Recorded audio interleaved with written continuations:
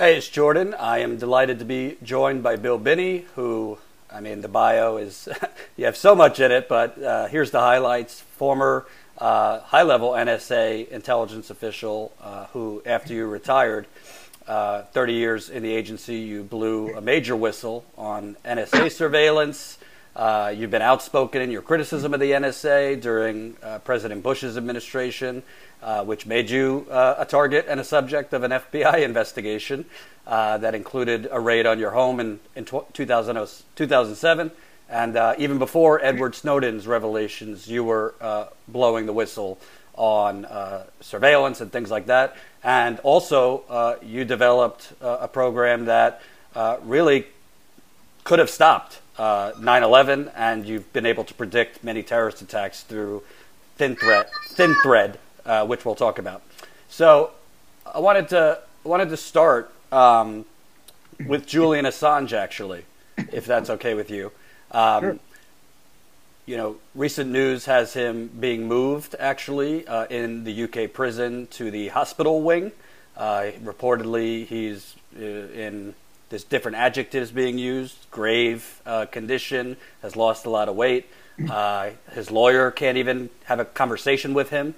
Other journalists, a journalist, Cassandra Fairbanks, who met with him in March, said that was not the condition. He was lively and coherent. So there's questions about what has happened since. In your view, obviously, we had one indictment and then 17 rapid fire. What do you think is the most gaping hole and problem with this indictment? Obviously, the press freedom aspect. But it seems like they're indicting him for basically doing what's been done for the last 40, 50 years in America. Well, yeah, they're indicting him for basically what reporters and journalists do. I mean, solicit information from sources. I mean, that's kind of been standard for all media, press interviews, and so on. I mean, I was interviewed any number of times that people tried to solicit as much as they could from me, including documentation and things of that nature. So everything he did was consistent with what journalists do. The problem here is the real issue is whether or not the governments we have are in fact going to suppress any kind of free speech or any kind of information sharing or opinion sharing within the public. I mean, that's the fundamentals of democracy. Being able to be free to communicate and express your views, and it's called the pursuit of happiness, and life, liberty, and the pursuit of happiness. That's all part of our founding principles of human existence. I mean, that's the founding principles of our nation. And so what they're trying to do is shut that down and control the narrative, and that's fundamentally what's been going on. I mean, ever since I believe it was Gates one of our directors of Central Intelligence back in the Reagan days said that we have been infiltrating the media for decades, and you'll know that we've succeeded once 70% of what is believed is false. Right. So what they're trying to do is control the narrative. That means they control the information of what people get to see. So that can control their thinking, and basically direct their thinking down the path that they want that to happen. So in other words, they want to control people, and that's basically what I've been arguing that this entire program has been all about, is how you control your people. Right. And something that seems like such a inconsistency and just hypocrisy. And I watched the documentary where you were featured, A Good American, which is amazing. All these agencies, NSA, CIA, claim to be wanting to stop human atrocities on the United States. They want to stop terrorism, and they want to stop human atrocities and loss of life in the United States. But someone like Julian Assange exposes that being done by the United States in Iraq, in the Middle East. And you read the indictment, they say he has put the United States security at risk and classified information at risk. Has he put the United States security at risk or the United States secrets at risk? Well, you see the things that, so no, I mean, they're exposing, he exposed the hypocrisy of all of this. I mean, the point is that what they are doing is putting us more at risk than not doing it. You know, the bulk acquisition of data is making their agencies and their analysts dysfunctional. So, I mean, that means we're all at risk because of that. I mean, they can't see the threat coming. They can't stop it. Therefore, so the result is people die. You know, and that's been, and then when they have attacks like that, like take, for example, the Charlie Hebdo attack in Paris. When that happened, the French government said we need another 1,000 analysts, another billion euros, and more data. And they got all of that. And what happened later? You know, 8 months, I think it was later, there was another attack in Paris. So it actually didn't help. And the reason it didn't help is because it piles more data on their analysts to try to sift through to try to find what the threat is. And so that's the problem. So we're more vulnerable in that case. And as a result of what they're doing, we're more vulnerable than we were before. So even before we could have stopped the attacks, 9/11, so on, because all of these attacks have been done by people who've been known by these agencies of the intelligence agencies of different countries or the police. You know, they've all known them, and they didn't focus on them. So when you don't focus and you dump more data and make them go through more data, I mean, I estimated that there were about 20,000 analysts worldwide involved in this, using the Five Eyes and other 9 countries that are involved in this bulk acquisition. If you assembled the numbers of analysts, about 20,000 of them say. Well, then they're looking at 4 billion plus people. Well, you divide 20,000 into 4 billion, and you end up with 200,000 plus. So that means that each analyst has to, if they could possibly, you know, divide out everything uniquely, each analyst would have to look at 200,000 plus people. Now, who could ever monitor that many people? No one, and that's why we're failing. And one more question on Assange. Really, the whole indictment, the smoking gun they seem to be trying to spin, is he tried to help Chelsea Manning, quote, hack a password. It seems kind of light to me. It didn't seem like they provided any evidence. Maybe they have it, but Obama's DOJ had the same information and didn't charge Julian Assange. Can you reflect on this, trying to hack a password? Yeah, well, you see, that was one of the things that I had trouble understanding how he was going to do that remotely. You know, you get on the telephone, Chelsea, try this. Oh, that didn't work. Oh, try this. You know, how can you do that remotely? He could have passed him some kind of software that would do a mass attack on the password, in which case they should have that software and should produce it as evidence. But it doesn't seem to me that they have that right now.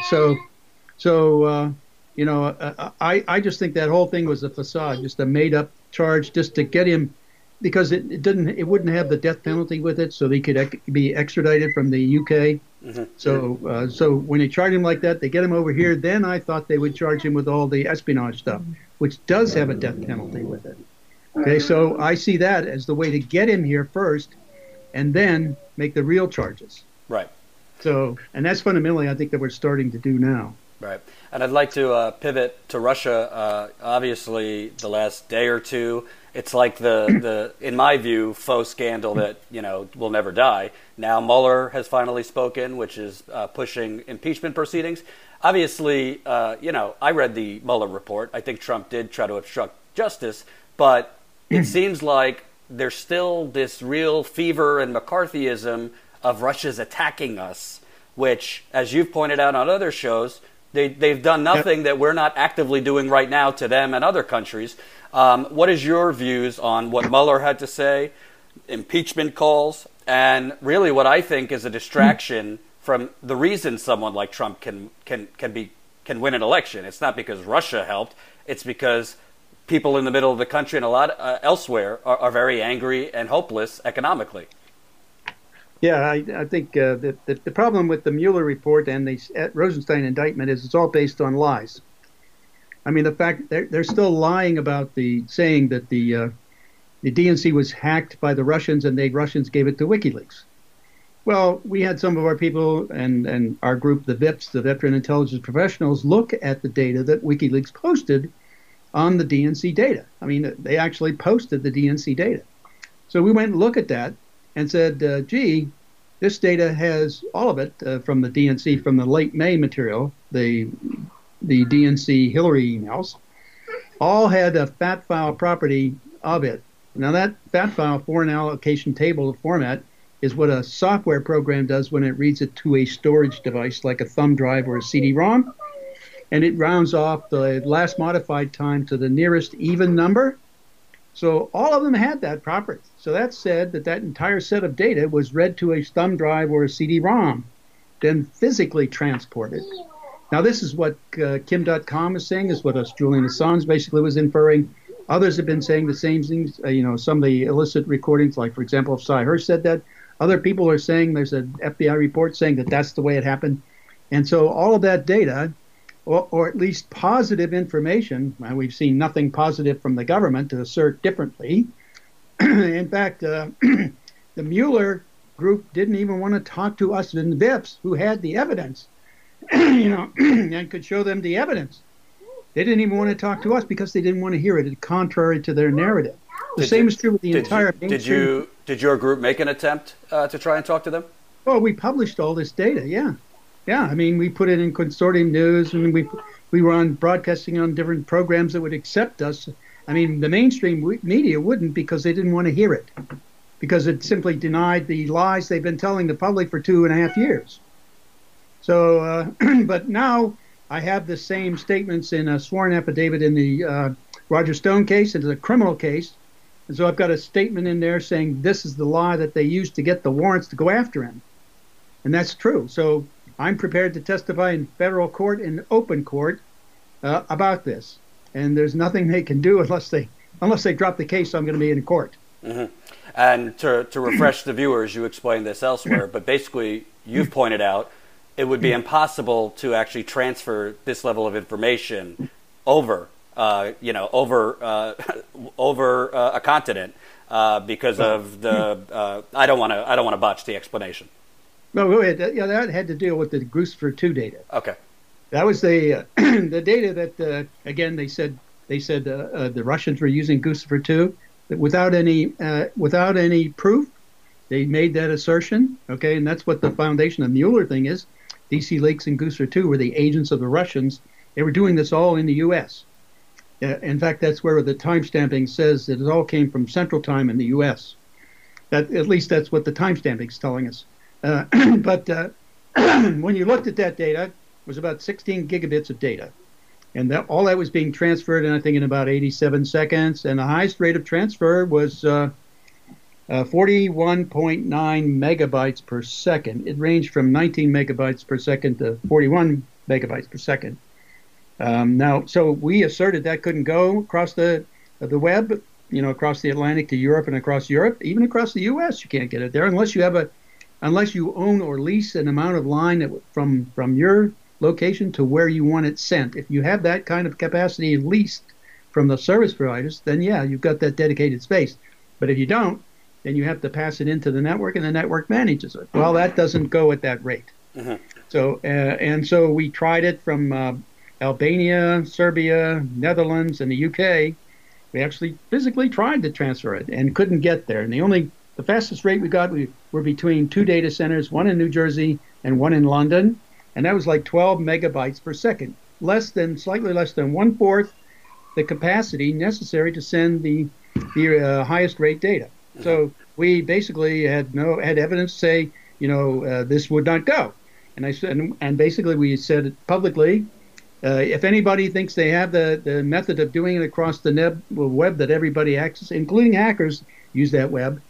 If anybody has a way of doing that, let us know and tell us where it is, and we'll help you try and test it and see if it works. Mm-hmm. So far, we've had nobody take us up on that. So I think it's important to have you on, and it's a disgrace that the corporate media wouldn't have you on, because you got your early days. I remember you were in Turkey, as an intelligence officer looking for patterns of the old Soviet Union. So the Soviet Union, now Russia, probably better than most of the schmucks they have on TV. And what I see is, you could talk about it more, obviously in the 50s, 60s, 70s, you had this really Cold War McCarthyite viewpoint that it seems like they're bringing back now. It was and to me, it looks like kind of an attempt, obviously in the media for ratings and revenue, But in the government, what is your view of why they are so intent to stoke fear on Russia? Because I look at China and other places as an actual threat to the United States. Yes, yeah. Well, that's because a lot of the public in the U.S. has been conditioned to fear the Russians because they're the big bad guys, and this is the way you stroke a new Cold War. So if you get the public to buy into we're having a Cold War, we can embezzle trillions of dollars from you, and bring it into the. I mean, we're talking trillions here now, years and years of. Look at all this money we spent in the Cold War. I mean, that must have been 50 trillion or something like that over the years.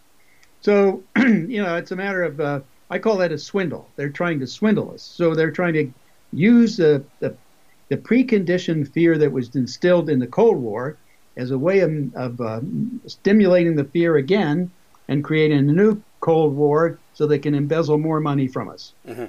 And that's fundamentally their plan. And you look at John Bolton now, who reportedly, Trump's just suddenly realizing, John Bolton loves war. But yes. we're hearing, I don't have there's no evidence being provided that Iran's attacking, tankers, Saudi tankers, and the threat of Iran attacking us is growing and growing and growing, and it seems to me to be very deja vu of 2002. Weapons of mass destruction too. Right, and Trump's administration has as many warmongers as W. Bush's. Absolutely. What should we know? In your expertise, are you seeing the tea leaves and the patterns of the build-up to previous wars? Of course, yeah. It's all emotionally driven. Like even the Vietnam War was created on a lie. That Tonkin Gulf affair, that Tonkin Gulf attack, the North Vietnamese supposedly attacked one of our destroyers in the Tonkin Gulf. And that was what LBJ used as a method for going over and creating a war over there and killing maybe 2 million people over there and losing 60,000 of our own and a couple of 100,000 wounded and maimed, And he did that based on an attack that didn't happen. Even the captain of the destroyer was telling them they didn't happen, but he still used that as a pretext to going to war. And the same was true with Bush with weapons of mass destruction. The same thing, another lie. Use that lie to stoke fear and anger in the public and get them to back a war. So, and I see the same thing here with the Russians trying to create a new Cold War so you can get more money. It just hasn't turned that hot yet. But what they're trying to do is use it in the smaller countries so that we don't have to have a nuclear exchange. Mm-hmm. So, I mean, the threat for a direct war with Russia is nuclear exchange, and that wipes us all out. And also something I find interesting, I'd like to know what you think. All these countries like Iran that is a grave threat to us, we have a gazillion military bases around there, but also we've destroyed their economy through our sanctions. So we weaken these countries like Iran, and then we say they're a grave threat. How is Iran a grave threat to us when their economy is in shambles? From every expert that I've spoken to, they were complying with the agreement set under the Obama administration. What is the grave threat? Well, I think it's down the line. They're thinking ahead about 5-10 years. After the agreement's over with, then they have the free rein to create nuclear weapons. So, and they figure they have the intent. So the intent plus future possibilities says that they're a threat. So it's all created and manufactured threats. Mm-hmm. Right now, they don't have it. Even the Russians. I mean, look at the Russians. Their economy is 1/10 of what ours is. Right. And they spend like $60 to $70 billion on their military every year, and we spend $700 to $800 billion every year. Mm-hmm. So why is that considered? Why are we considered them a great threat? It's just unreasonable thinking. I mean, it's just corrupted thinking. I call them. We're dealing here with the mentally impaired of our country. That's fundamentally it. People are being conditioned and becoming mentally impaired to think. That's the problem. Right. People have to start thinking for themselves and saying, I need to see proof of this before you take any action at all. But actually, when you say that, there's been great journalists like Glenn Greenwald, Aaron Maté. I know you have said that. You're called a Russian puppet, or you're a Trump supporter, and these things. So it's almost like there's what you're talking about, which is this conditioning, and then there's this shaming towards people. Look at Amy Goodman in 2002. She was screaming out into a cave, no on Iraq, and she was painted as, you're with them. So I think that's part of it. I want to ask you also about Venezuela, because, at least in the past, coup attempts weren't so out in the open. Trump, they're not even hiding it. But, the United States is supposed to pretend to be a democracy, but they're basically saying that this guy, Juan Guaido, is the president, which would be the equivalent of Nancy Pelosi declaring, Donald Trump the not legitimate president and staging a coup. Which he already is doing, yeah. Right. Can you kind of talk about what's going on in Venezuela? Because honestly, it seems like a dangerous repeat of what we're seeing in Libya now, with an open slave market, and we're gonna topple Gaddafi and put someone in better. It's a disaster in Libya, and many people fear that for Venezuela. Yeah, so do I. The point is that's another manufactured issue, and I think we need to start to learn that we aren't the only ones in the world that are wearing white hats, or we know what the rest of the world should be doing. That's another problem. We think we know what everybody else should do. We need to consider there are other cultures and other thinking processes, and as long as they don't threaten others outside their own countries, it's none of our business. We have no business being there. It's like we had no business, doing regime change in Ukraine, right, which got the Russians upset. Nope, surprise, surprise. When Hillary Clinton's mainstream, or when she was a Secretary of State, they were saying Yats is our guy over there. He's the guy we need in as the president of the Ukraine. Well, that's regime change from the Ukraine from us. We're actively doing this stuff, and we shouldn't be. If the Ukrainians wanted to elect a pro-Russian president, that's their right. We should let them have their rights as we have our rights, and just leave them alone. Let them. We should stay out of that stuff, is what I'm saying.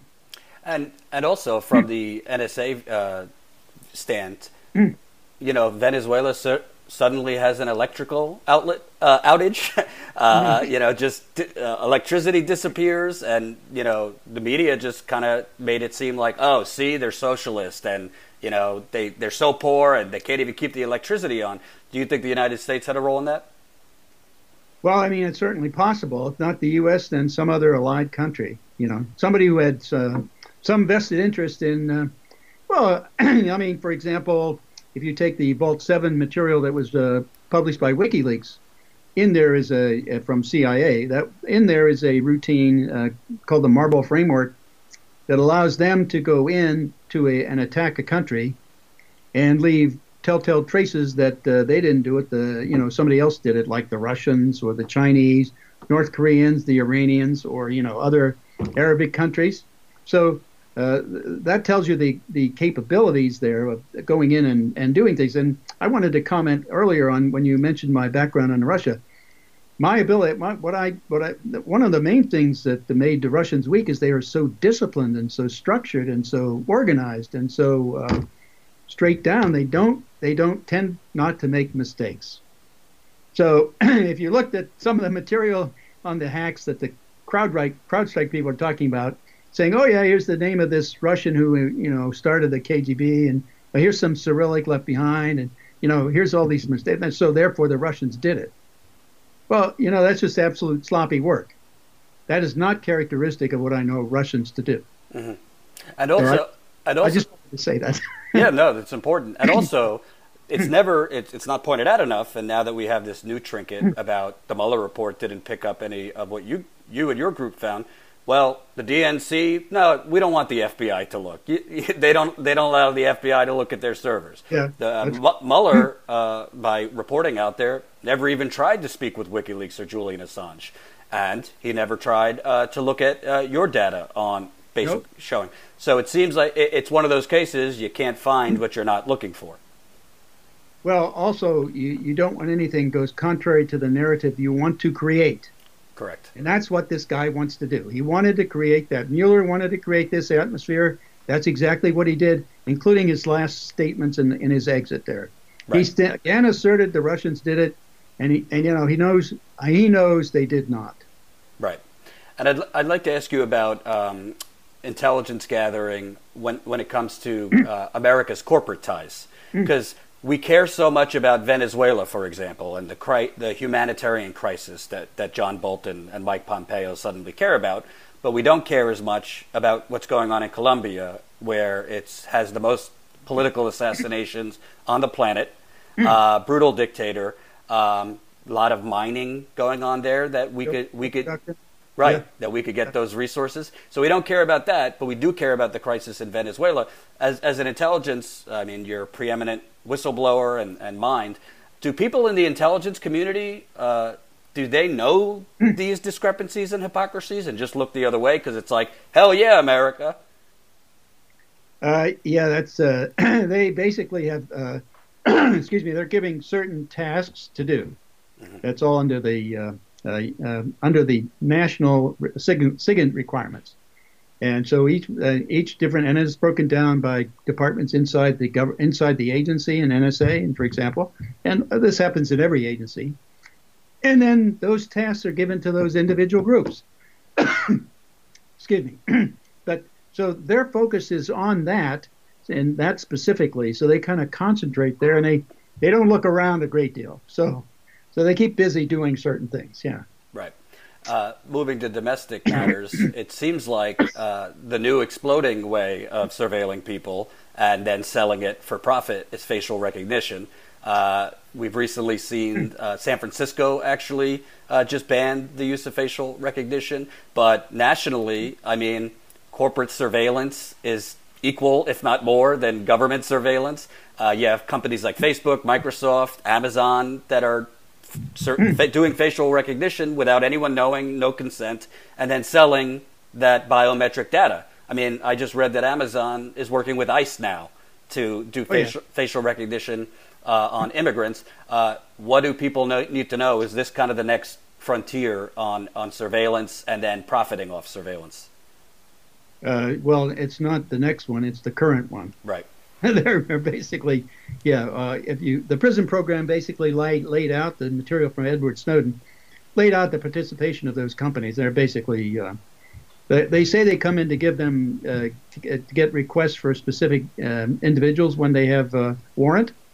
You know, that's the upfront 702 program, which is a charade, by the way. That's out there simply to make it look like they're obeying the law.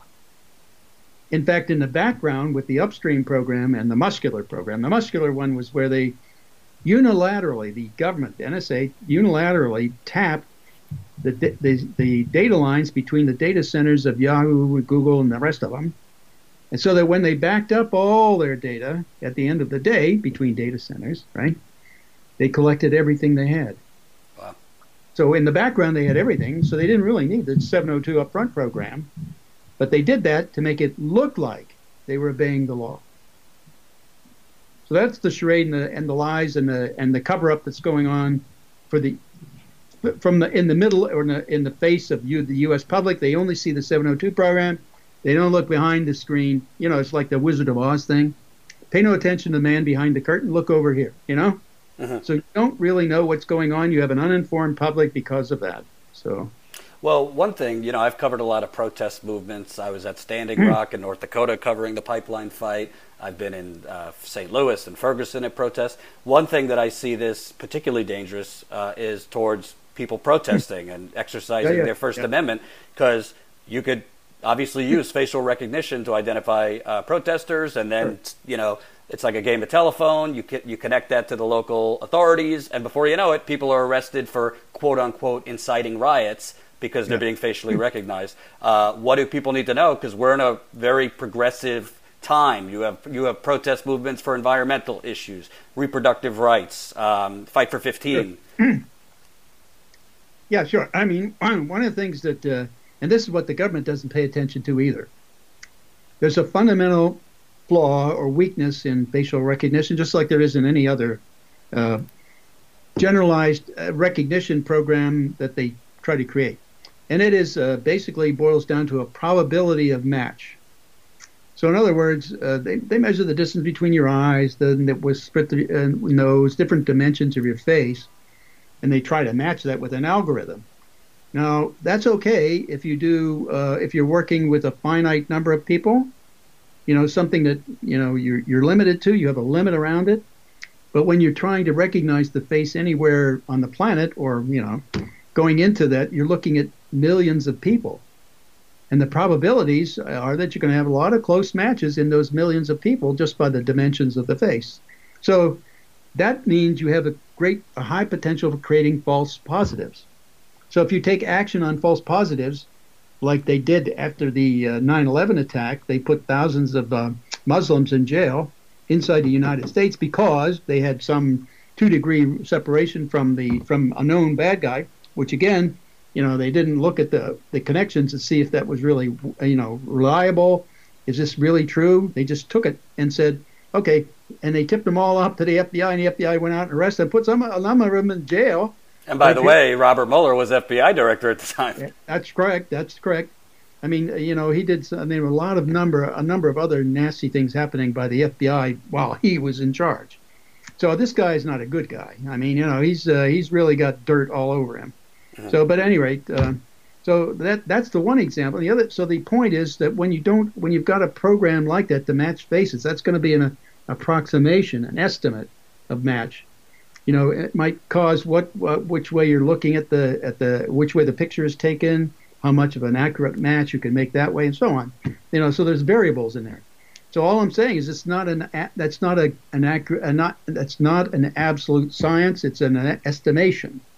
So, and people need to understand that. But in cases of the point when they went after the basically the Tea Party for trying to get active using this data from NSA and stuff, that basically said these are the people. Here they're 2 degrees in, go after them. Slow roll them.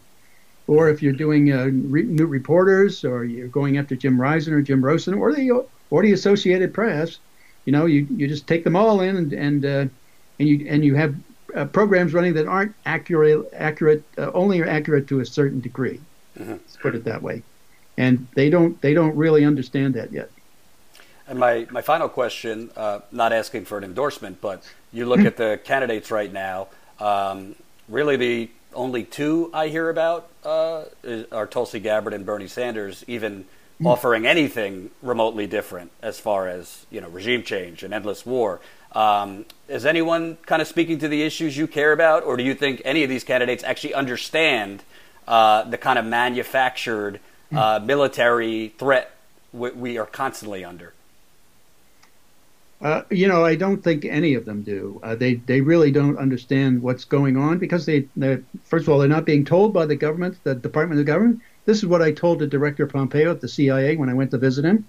I said, your agencies and NSA and the rest of them in the intelligence community are lying to you and the president.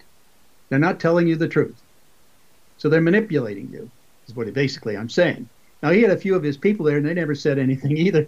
And he said he found it hard to believe that would be true, that Americans, the patriotic Americans here working for the government would be that way. And I said, well, you do not have to believe me. All you have to do is go read the DOD-IG report on the complaint we made about NSA corruption, fraud, waste, and abuse, and you'll see how they lie not only within the agency of the NSA, but also to the government, to the Congress, and also even to the Inspector General and investigators. They lied. So I mean, the whole government is fundamentally, when it comes to money especially, is nothing but lying to one another and trying to portray themselves in a positive way so they get more money, So they want to protect their empire, keep everything the way it is at a minimum. That's really the problem. So, and it's still there. I mean, and you could see it with what they were talking. Look at Mueller, and I mean, look at all of them. What they're saying. Look at Clapper and Alexander when they're testifying to Congress. They lie to them. So the whole country is operating on lies, and there's very few who are telling the truth. And then those liars get passed off into CNN and MSNBC analysts. Yep. Whereas people like you who actually are have a special gift with your mind and obviously integrity to blow the whistle, you're kind of persona non grata. So I'm glad you took the time with us, and would love to keep in contact as things develop. Yeah. Thank you. Thank you, Bill Binney. Right. You're welcome. Hope you enjoyed that last video. Hop on over to statuscoup.com where you can sign up for our email list and become a member for as low as $5 to $10 a month. Membership is how we grow. That's statuscoup.com/join. And remember, join our email list so we can grow the revolution with you.